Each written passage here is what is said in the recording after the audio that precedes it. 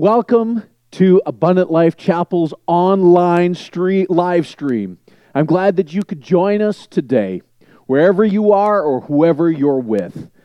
I want you to know that God's presence is with all of us, right here, right now, in this moment. And because God is sovereign, He's all-powerful, He's all-knowing, and He's ever-present, we can take comfort knowing that He is in control of all things. And so we can take to heart what Paul wrote in 2 Timothy chapter 1, verse 7. For God has not given us a spirit of fear, but of power and of love and a sound mind. And because of God's perfect love for us, we can be rest assured with these words written in 1 John chapter 4, 18. There is no fear in love, but perfect love drives out fear. Before we dive into the fourth bodybuilder of this series, I want to pray for us all today. Let's bow our heads. Heavenly Father, it gives me great peace to know that in these uncertain times you are in control, that we don't have to live in fear, wondering what's going to happen next. That because of Jesus and all He did for us by dying on the cross, rising from the grave, we can all have abundant life through Him. Because He lives, we can face tomorrow. My fear is gone because you hold our future. And our lives are worth living, all because of the hope that is found in Jesus. Father, today I ask that you would be with all of those who are feeling anxious, lonely, and fearful, or depressed because of the inconveniences this coronavirus has caused in our society with cancellations, shutdowns, and social distancing. I pray that in the days and weeks to come, we would experience things that would be unexpected at this time, like random acts of kindness and good deeds, expressions of love and compassion, a sense of unity in our community, peace instead of grief, hopefulness instead of hopelessness, connectedness instead of loneliness. I pray healing on those that are suffering from this virus or any other illness or disease. I pray that your will be done here on earth as it is in heaven, and that you would use each one of us to bring life, light, and hope to everyone around us. In Jesus' name I pray. Amen. I have contemplated whether or not to steer away from our message series this week, but came to the conclusion that I think we could use a little bit of normalcy right now. And that might be the best prescription. So we'll continue with our Bodybuilders series. As important as it is to care for our bodies, physically, mentally, emotionally, and spiritually, it's imperative to care for each other, the body of Christ, the church. The body of Christ is not limited to one specific church or denomination, but it's every church and every denomination that professes Jesus Christ as Lord and Savior to the world, believes that He is the one true Son of God, and teaches the Word of God, the Bible. Those churches, those denominations are all part of the body of Christ. The Apostle Paul said this around 55 AD. He said in 1 Corinthians chapter 12, verse 12, the human body is made of many parts, but many parts make up the one whole body. So it is with the body of Christ. One of the things that occurs in the body is that when one part hurts, the entire body, they feel it. No more than ever is a good time than right now to be a part of the body of Christ, because you're not alone. But now more than ever, as the body of Christ, we have a great opportunity that is before us to reach out into our community and reach the needs of people around us. We're many parts working together as one body. The fourth bodybuilder in this series is greet one another. Because of social distancing has been implemented in our society to hinder the spread of COVID virus or the COVID-19 virus, greeting one another has become a little tricky. So bear with me today as we examine the words of Paul, a first century follower of Jesus, who wrote these words in Romans chapter 16, verse 16. Greet one another with a holy kiss. All the churches of Christ send greetings. Now, before we get into that whole kissing part of this passage, let's look at the first part of what Paul is actually saying here. Greet one another. What is implied here is that we should take initiative to greet others and not expect others to greet us. Sometimes we can get all bent out of shape thinking that others are unfriendly, when in actuality, it's us who are unfriendly.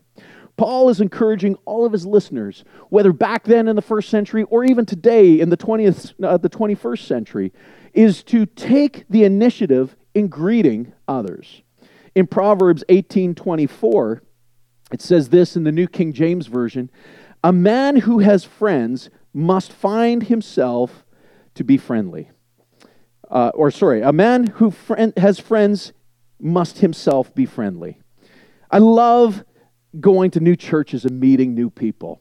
And in fact, I like to play this little game when I go to new churches. I like to personally out-greet the greeters.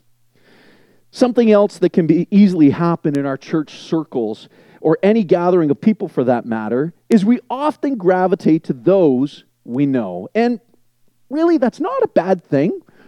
People will gravitate to those that they have friendships with, or things that they have in common, and that. But we're also to be mindful and mindful of new people coming to church, and also intentional in greeting them and making them feel welcome. When I'm visiting with people at our church, in our church foyer, my eyes are always scanning the premises, looking for new people that maybe it's their first time to church. And I want to make sure that I intentionally make them feel welcome and warm. Give them a warm greeting. And sometimes, if I'm visiting with some of you, you'll find that I'll interrupt our conversation or excuse myself from our conversation just to go greet that new person. And so please don't get offended when I do that. And when I'm scanning the area, I'm still engaged in our conversation together.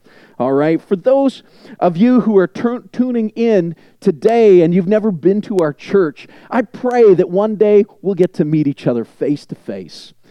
Paul in Romans chapter 16, verse 16, talks about the importance of greeting one another. The second part of this in Romans 16:16 is with a holy kiss. Now, years ago, after my high school graduation, I had the privilege to go to Barcelona, Spain, on a missions trip. Yes, I suffered for Jesus in one of the most picturesque places of our world. And it was a short-term missions trip during the 1992 Summer Olympics. There were many teams from Canada that went to do street evangelizing and to evangelize people from all over the world that would gather in Barcelona, Spain. And we learned very quickly that a kiss on either cheek was a common greeting there. Now, it wasn't so popular when it came to greeting another hombre, but not so bad when greeting a mujer. But here's the deal. Paul says, greet one another with a holy kiss. Well, what's a holy kiss? Well, I'm glad that you asked that question. What Paul is referring to is not a passionate kiss that we would share with our spouses, but rather a kiss without any sexual overtones attached to it. As I mentioned last week, the church in Rome was a very diverse community. It was made up of Jews and Gentiles, slaves and free people, and rich and poor and strong and weak. So it was difficult for them to accept one another as equals. And because of their racial and economic differences, it was hard not to show favoritism towards some and not others. So Paul instructing them to greet one another with a holy kiss was kind of a big deal. Now, Paul isn't mandating a particular style of greeting here, nor is his emphasis on a form of greeting. His focal point here would be a holy and sincere form of greeting. He's teaching that we should greet one another without partiality, and it should be sincere and heartfelt. In our culture, that would come in maybe a form of a handshake or even a hug. With our time remaining, I want to share with you 3 positive things that can happen when we greet one another in a sincere way. Number 1, acknowledge others. Acknowledge others. Romans 16:3-7 says this, Greet Priscilla and Aquila, my co-workers in Christ Jesus. They risked their lives for me. Not only I, but all the churches of the Gentiles are grateful for them. Greet also the church that meets at their house. Greet my dear friend Epaphras, who was one of the first converts to Christ in the province of Asia. Greet Mary, who worked very hard for you. Greet Andronicus, and Junia, butchering these names. My fellow Jews who have been imprisoned with me. They are outstanding among the apostles, and they were in Christ before I was.